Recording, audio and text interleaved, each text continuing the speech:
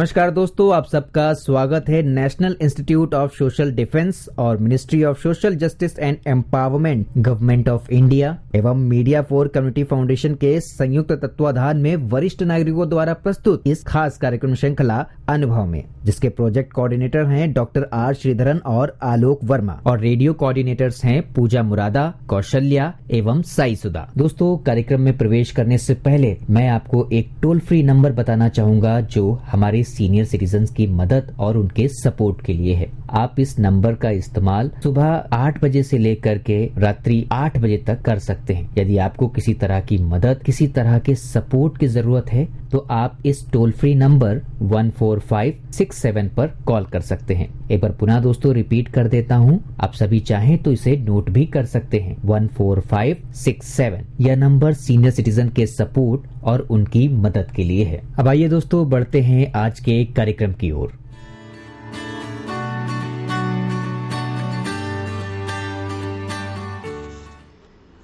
नमस्कार दोस्तों, मैं उषा उबराय अनुभव कार्यक्रम के अंतर्गत आज एक अनसुलझी पहेली पर चर्चा करना चाहूँगी।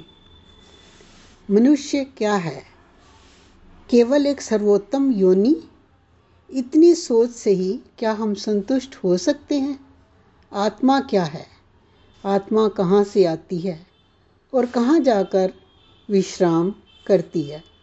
इन सब का कोई ठोस 100% विश्वास करने योग्य तथ्य शायद किसी के पास भी नहीं है। मनुष्य का जन्म मिलना एक उपलब्धि है। अच्छा परिवार, अच्छा समाज, अच्छे संस्कार मिलना भी ज़रूरी है।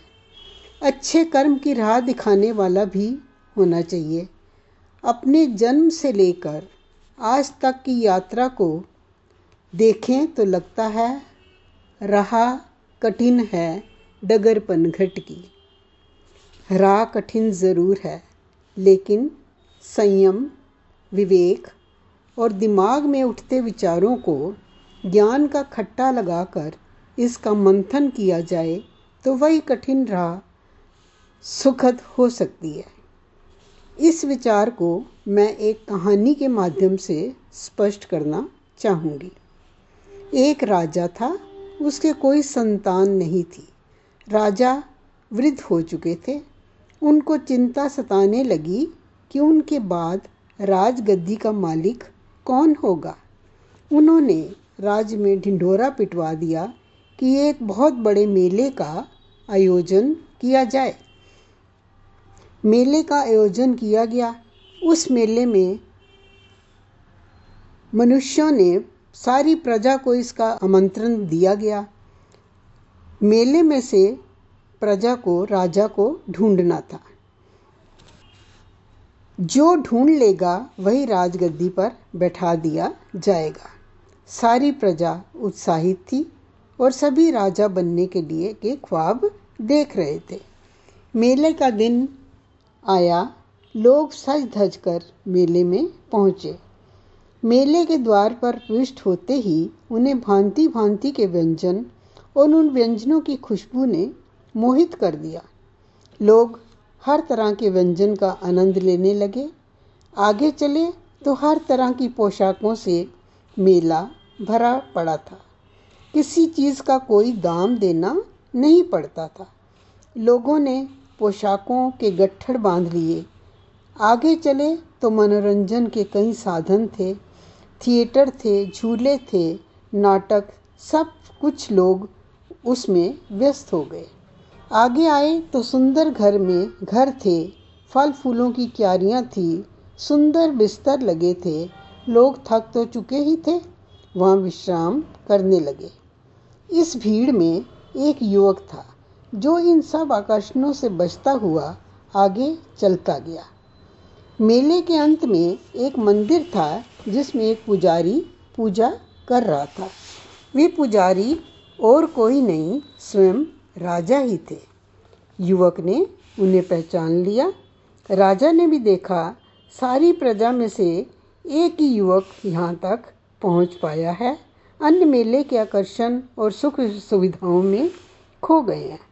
साथियों, यही हाल हम सब का है। राजा को हम प्रभु समझें, यह संसार भगवान द्वारा लगाया गया मेला है और हम सब लालची प्रजा। इसके हम अपने अपने हालात के अनुसार अनेक तर्क दे सकते हैं, पर मनुष्य की योनि हमें किस लिए मिली है, ये निर्णय हम पर निर्भर करता है। धन्यवाद।